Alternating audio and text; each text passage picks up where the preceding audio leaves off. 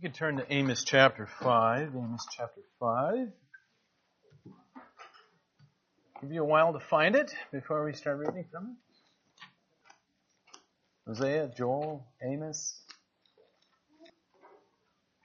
Now, some of my favorite clothing that Rachel doesn't let me wear outside of the house, away from the house, some of my favorite clothing is just covered with grease stains and oil stains, mustard stains, you name it.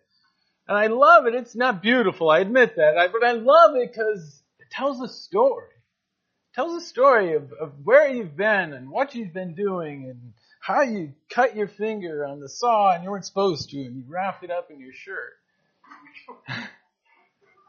And it tells a story of where you are by telling you where you've been. Same thing with our country. We have stains as we look back in our history. We have stains, as does any country. We have stains that tells the story of who we are and where we have been. Entire economies have been built through slave labor, forced labor. Entire cities in the past were built through slave labor. But it still goes on today in other countries, but even today, at this moment, I would say, if not our city, certainly within our state, someone is being forced into the sex trade. To be abused and exploited and then discarded when they are no longer needed. As Christians, how do we respond to such evil in the world around us? What do we do? Do we turn a blind eye and wait for the kingdom to come? Do we grab signs and go to their property lines and picket them? Do we fill up some jars and have ourselves some Molotov cocktails and start throwing them? Is that the answer? As Christians, what do we do? How do we respond to the evil that's in the world around us? First thing we do, open our Bibles. Let's turn to Amos chapter 5. You see the text here. Amos chapter 5, verse 21 down through 24. Amos writes, I despise your feast. I take no delight in your solemn assemblies. Even though you offer me your burnt offerings, your grain offerings, I will not accept them. And the peace offerings of your fattened animals, I will not look upon them. Take away from me the noise of your songs. To the melody of your harps, I will not listen. But let justice roll down like waters and righteousness like an ever-flowing stream. This is the word of the Lord. Thanks be to God. Let us pray. Let us pray indeed. God, it is through your word that we can make sense of the world around us, God. And it's through your living word that we see the sin within our own hearts, God. And I pray that you would expose that to us. That we would be left bare and clinging to the cross of your Son. Dear God, could you save us?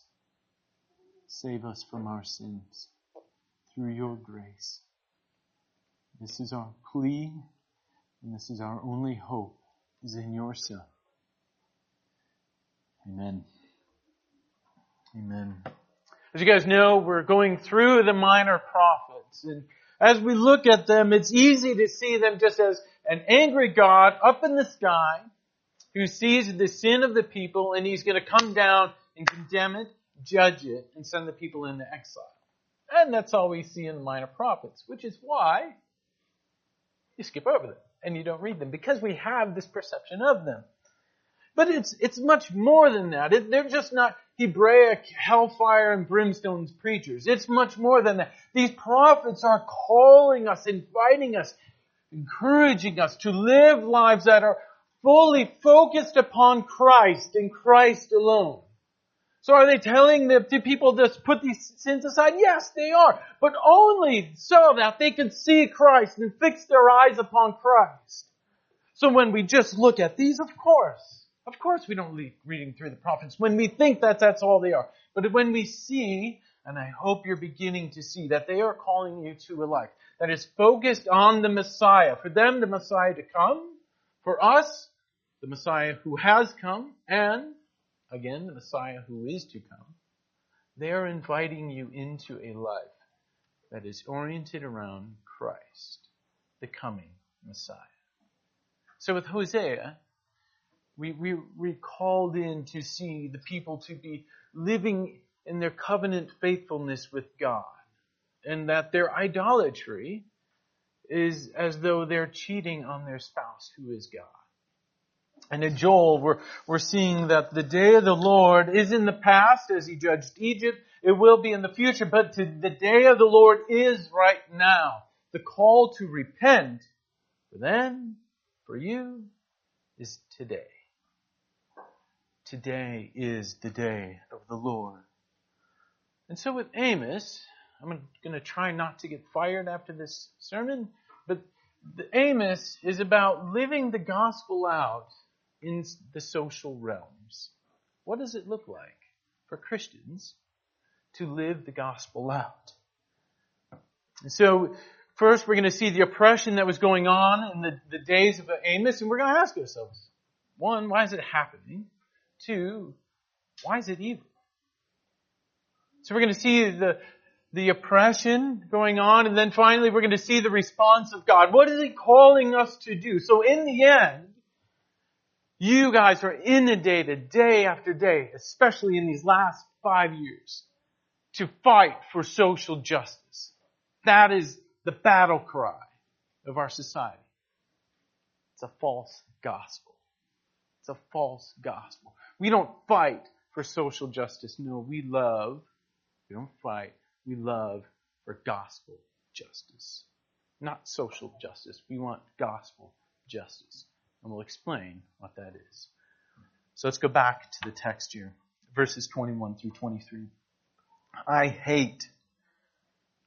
despise your feasts. I take no delight in your solemn assemblies. Even though you offer me your burnt offerings and grain offerings, I will not accept them. And the peace offerings of your fattened animals, I will not look upon them. Take away from me the noise of your songs. To the melody of your harps, I will not listen. As many of you know from Adams Sunday School, Amos is a contemporary of Hosea.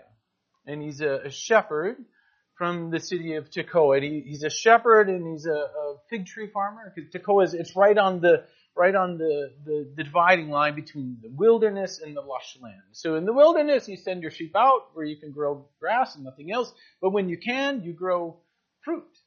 And so he's doing both. And so here is Amos, and he's living in the days of Jeroboam II, this great king who's expanded the empire all the way up north to the entrance of Hamath, all the way down to the Sea of Arabah, which is the Dead Sea. So all the way north again and all the way south. And you guys remember from 2 weeks ago, unprecedented political strength, economic strength. They're doing great. The other side of the coin is absolute decadent moral depravity. Perhaps you guys might be familiar with such a culture.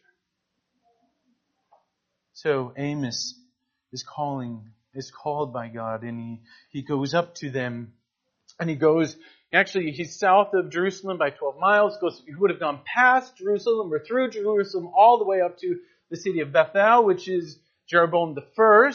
He set up 2 cities, so the people in the northern kingdom won't come back down south for their religious pilgrimages. They would just stay up in the north, and so they wouldn't have their hearts turned back to God and join the southern kingdom.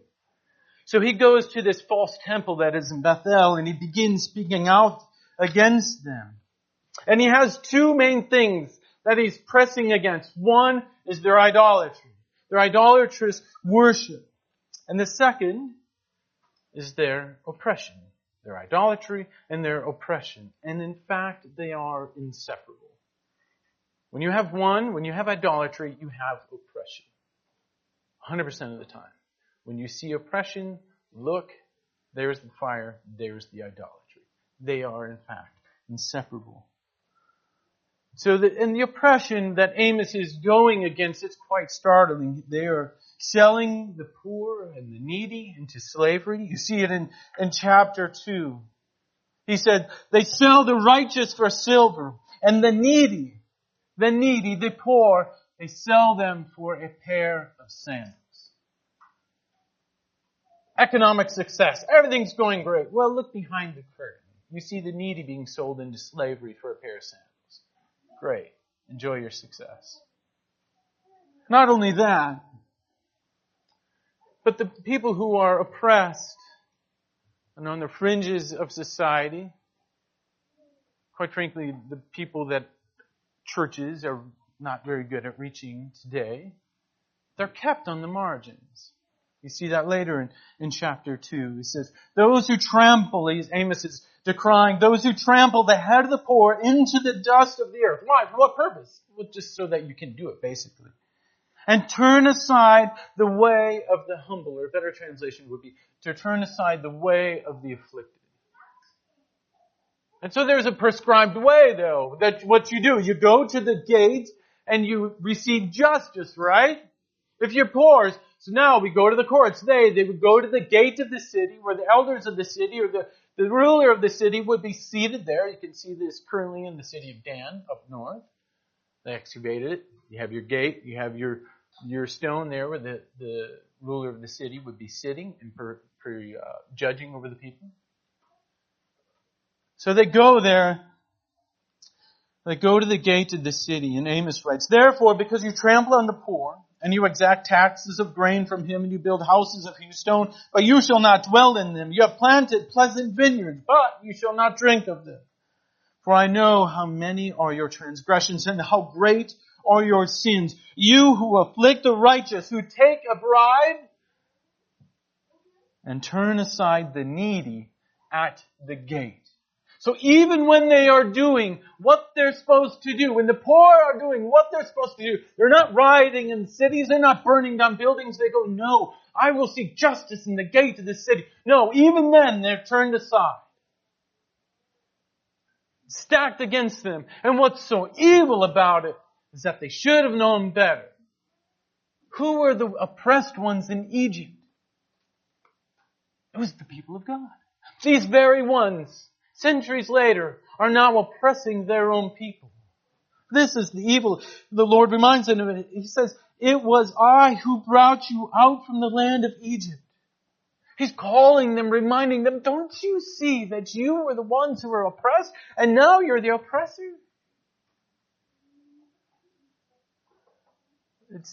Suppression is evil. There's no way around it. This oppression is evil. And since we're already talking about things that will get me fired, let's just keep going and talk about slavery. Why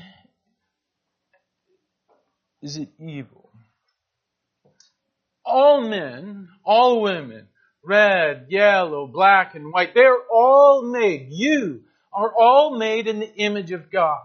You see in Genesis chapter 1. So God created him in His own image. In His own image. In His image He created them. Both male and female. He created them.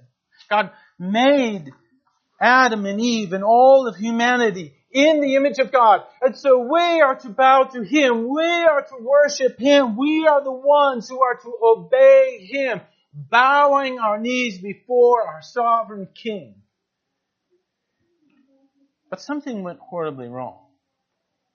Adam and Eve, they didn't want to bow their knee to the sovereign King. They wanted to seek to define good and evil on their own terms. That is, they wanted to be sovereign over what was happening rather than obeying the sovereign King.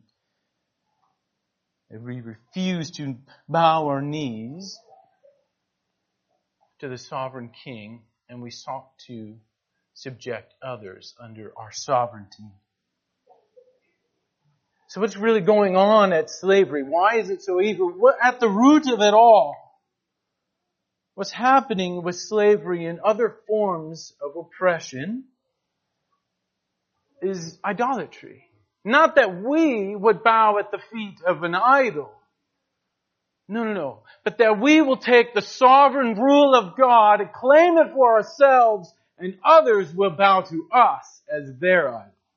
It's far worse than idolatry and you bowing down to others. No, you want them to bow down to you as if you were God. So, what are you doing? You're living out this original sin over and over and over again. You are refusing to bow your knees before the sovereign God, and you want others to bow to you. That's what's happening with slavery. That's what's happening with oppression, and that's why it is evil. You are claiming to be God. That is evil at its core. So don't be surprised when the Bible is the only one that can show us the roots of oppression. That the Bible is the only one that can show us the hope and the way out and the way to end it. And so we see that this idolatry and oppression, they're hand in hand. They can't be uncoupled or separated. And so we have that the world will always have its response, though. But this false worship, well, let's talk about that. So we have this false worship. They can't be uncoupled. So in that realm, they continue in the sins of Jeroboam the first, and they have this false worship. They have the Asherah pole, which is the god of sex, and the Baal to Baal. And they have their golden calves in the temple, and they have Moloch as well.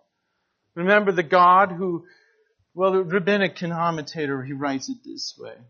This is a rabbi writing his commentary in the book of Jeremiah, and he describes Moloch, which is what they would participate in.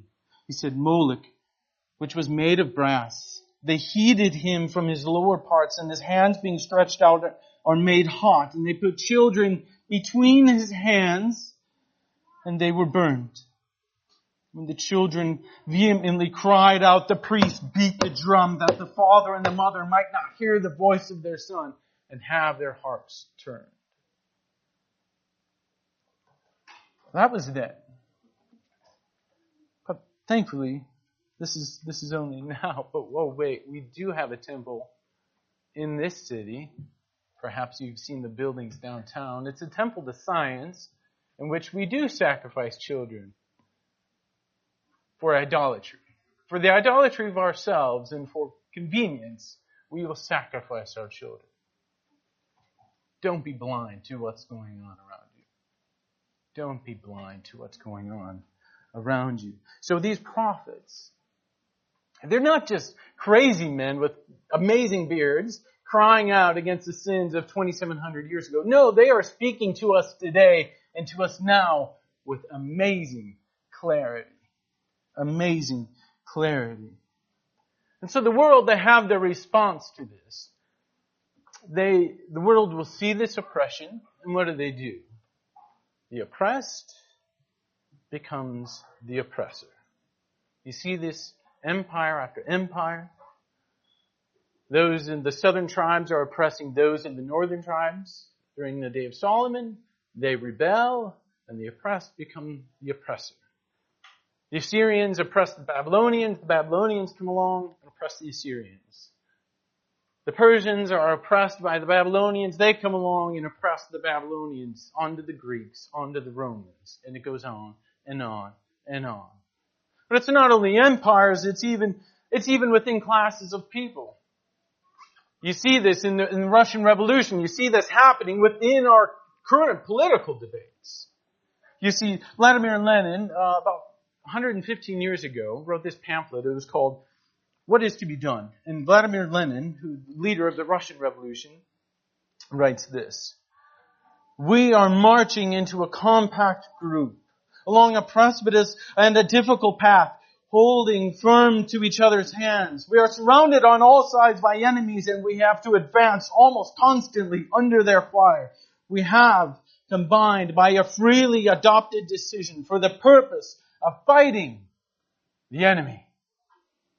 And this is what the world has, is that the oppressed becomes the oppressor.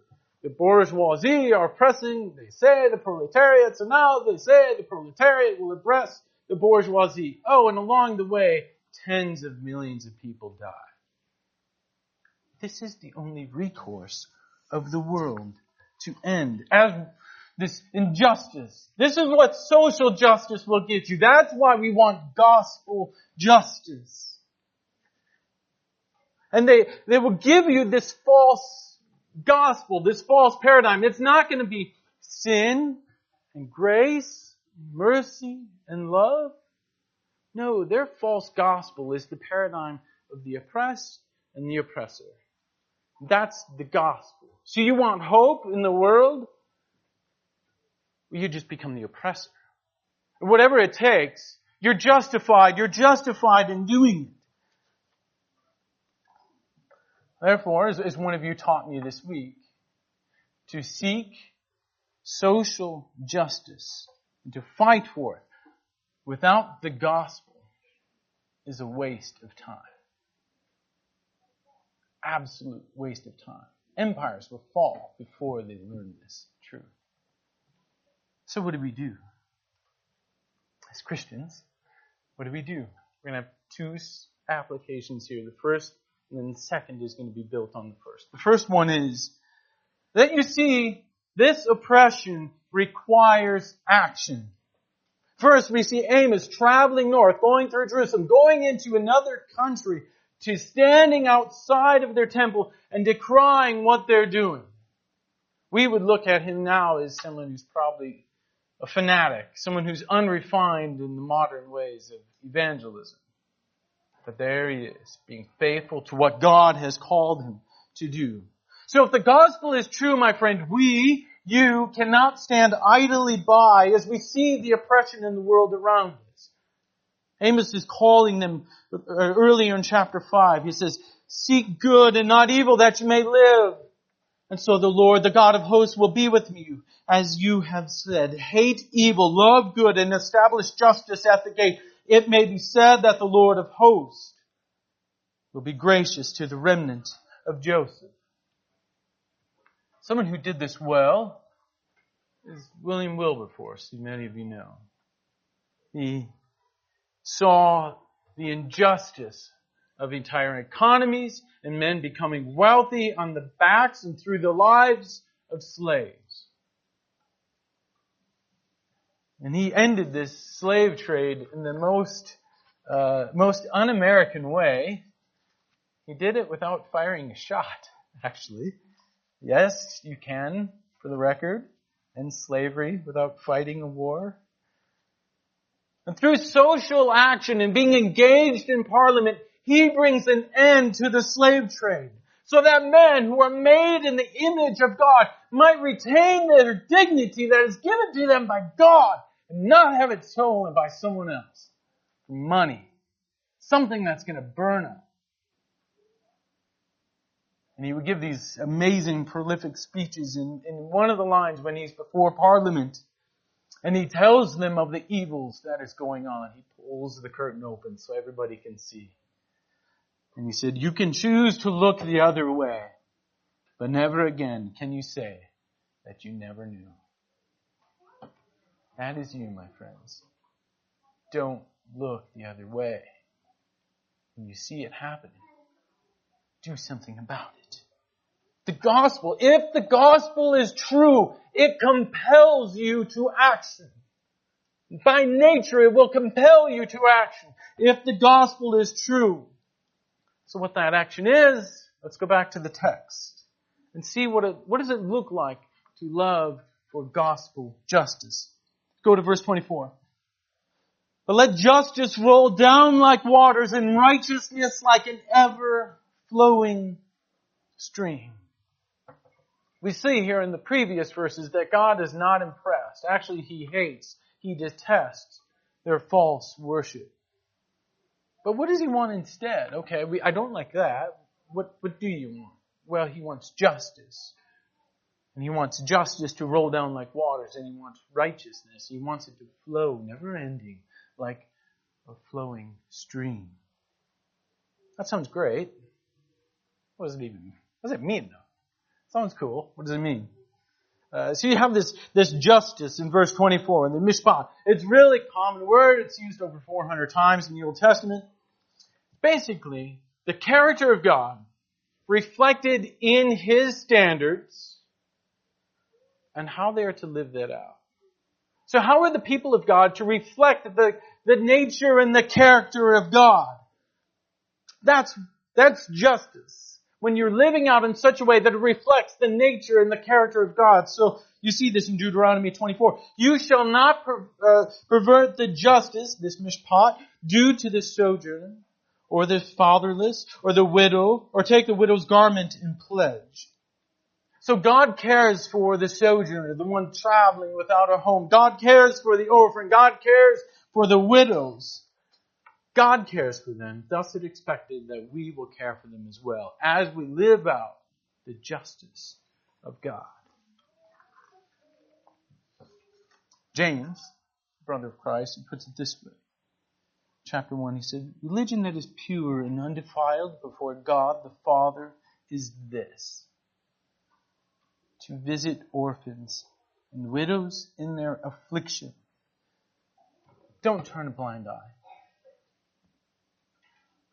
To visit the orphans and the widows in their affliction, and to keep oneself unstained from the world. You're engaging in the world, but you're not stained by the world. That is the justice of God. And it's this justice, that these statutes of God that are to roll out like waters, to bring this change so that all of the evil will be swept aside and moved away as the justice and the nature, the character of God comes forth through His people. And then so you see this Hebrew parallelism, this poetry going on in verse 24. Justice like rolling waters, righteousness like an ever-flowing stream. So we have this righteousness, or tzedakah. And it has the idea of being in right or in proper relations with someone else. So with us and God, it happens through believing or through faith. Abraham believed, and it was reckoned to him as righteousness. So that's how we have our proper relationship with God. It's this restoring of a relationship, even though there's a vast difference, obviously, between God and between us. It's restored through righteousness, through this faith. And we have this state of equality and righteousness. So when it's done through faith with us and God, through believing with us and others, as we seek to restore this, it's done through the gospel. That's how we live it out. And so when these two are combined, these two great pillars of justice and righteousness, living out the character of God, seeing the character of God, living that out, and restoring relationships with other people, that's when you have both of these two great pillars of justice and righteousness coming together. So you see that in Jeremiah 22, right after he's telling them the Babylonians are going to come and wipe you guys clean, he tells them, thus says the Lord, do justice and righteousness, and deliver from the hand of the oppressor him who has been robbed, and do no wrong or violence to the resident alien, the sojourner, the fatherless, the widow, nor shed innocent blood in this place. Or as David would write in Psalm 103, the Lord works righteousness and justice for all who are oppressed. As we reflect the nature and the character of God, as God has pursued you while you were living in your sin, while you were dead in your trespasses and sin, God has pursued you and called you and brought you through justice and righteousness back to Himself. That is naturally what we do as Christians to those around us. What if God was just comfortable with Himself, which He is, and He didn't pursue you? Don't let that be the mark of your Christian life, is that you will not press into the world, yet remain, as James says, unstained by the world. As we know, this will only come through Christ. As Isaiah writes in chapter 9, For unto us a child is born, unto us a son is given, and the government shall be upon his shoulders, and his name shall be called Wonderful Counselor, Almighty God, Everlasting Father, Prince of Peace. Of the increase of his government and of peace there will be no end. Gospel justice. There will be no end. On the throne of David and over his kingdom, to establish it and uphold it with justice and with righteousness. So you see, the kingdom of God is coming down as we studied in Matthew. Who is Jesus associating with and bringing in? The tax collectors and prostitutes, everybody else who's marginalized by society, the poor fishermen, bringing them in. That is the structure, the backbone, the kingdom of God. That's what we see Isaiah prophesying is going to happen in chapter 9 here. On the throne of David and over his kingdom, to establish it and uphold it with justice and with righteousness. From this time forth and forevermore, the zeal of the Lord of hosts will do this. This justice and this righteousness, it can only come through Christ and Christ alone. Christ alone is the one who has been oppressed in a way that none of us can understand. So in your oppression, don't believe this false narrative, this false gospel of the culture. In your oppression, as you're being oppressed, look to Christ. Look to Christ and Christ alone. For in Him there is a balm that can heal your soul. Not just change your position in relation to others. No, but heal your soul from within. And so for the oppressed and for the oppressor, the answer is the same. For thus says the Lord of hosts, the house of Israel, Amos chapter 5, seek me. Seek me. Seek after Christ, my friends. Seek me and live. Do not go after Bethel. Do not enter into Gilgal. Do not cross over to Beersheba or Gilgal. And you go in there, you will surely go into exile. Don't believe in the false gospel. This false narrative, he's telling them, you can go to these other cities and be safe. No. Don't believe in this false gospel that culture will present to you. No. Seek the Lord. See in verse 6, chapter 5. Seek the Lord and live. So in closing, I pray that this is not a message of burdens to you, but rather one of hope. One of hope. As you look around and you see the injustice of people around you, I hope you're not led to despair, my friend. As we talked about earlier with two applications, second one building upon the first. And this is the beauty of the Christian life, is that the gospel leads you into action. So as you look around, and either you have two responses probably. Either you look around and you go, what could I possibly do? It's too great. What can I do? I've raised 6 kids. What could I possibly do? Or you're wired like me and you want a revolution. You want to storm the citadel, tear down the empire. But those two people, the answer is the same. Love. Love your neighbor. This is gospel justice. Loving your neighbor. God has placed you where you are. Love your neighbor. So the command is all the same. Whatever you can do, wherever God has you, love your neighbor. So if you're like our family and you're in Germany during the 30s in the last century and you see the rise of Hitler, this literally could have done. But they could, and they did, love their neighbor, shelter those whom they could. Or if you want a revolution, the only way it's going to last is if it is in love. If it's a revolution of serving and loving your neighbor, that will cause a revolution. And you guys are amazing at this. I hope you see this. We were rejoicing about this in the office this week, about all of the ways you guys are doing this.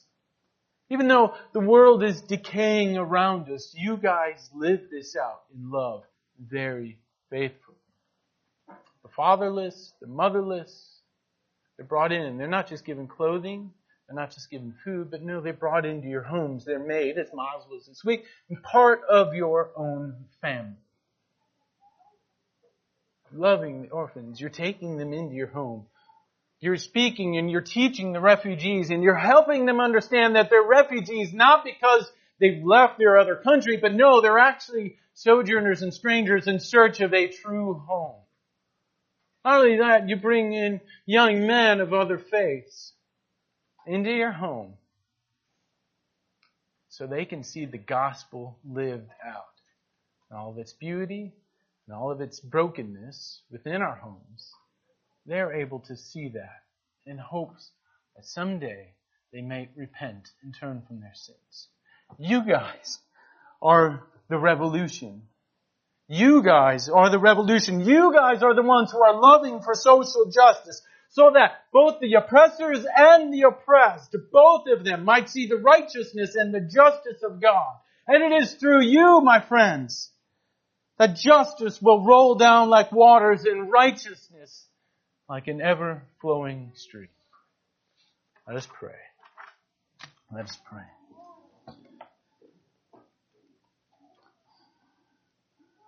Heavenly Father, we long to be a people that lives out the commands that you have before us, God. Could you open our eyes to the world around us? Could you give us the eyes to see the brokenness as you see the brokenness, God? Let us not be like the northern Israelites who just live and enjoy the success of the land, God. Pray that we would rejoice in your good hand, that it has been given to us, but that we would use it for your glory, God. Let us see the marginalized. Let us see the gleaners out in the field after all the successful men and women have gone through, scraping by, God. Let us see how they are made in the image of God. They are broken before you because that is us. That is us as we are broken before you, God. And so as you have mended us through your Son, I pray that you would use us as your faithful servants to bring forth gospel justice to this city. Amen.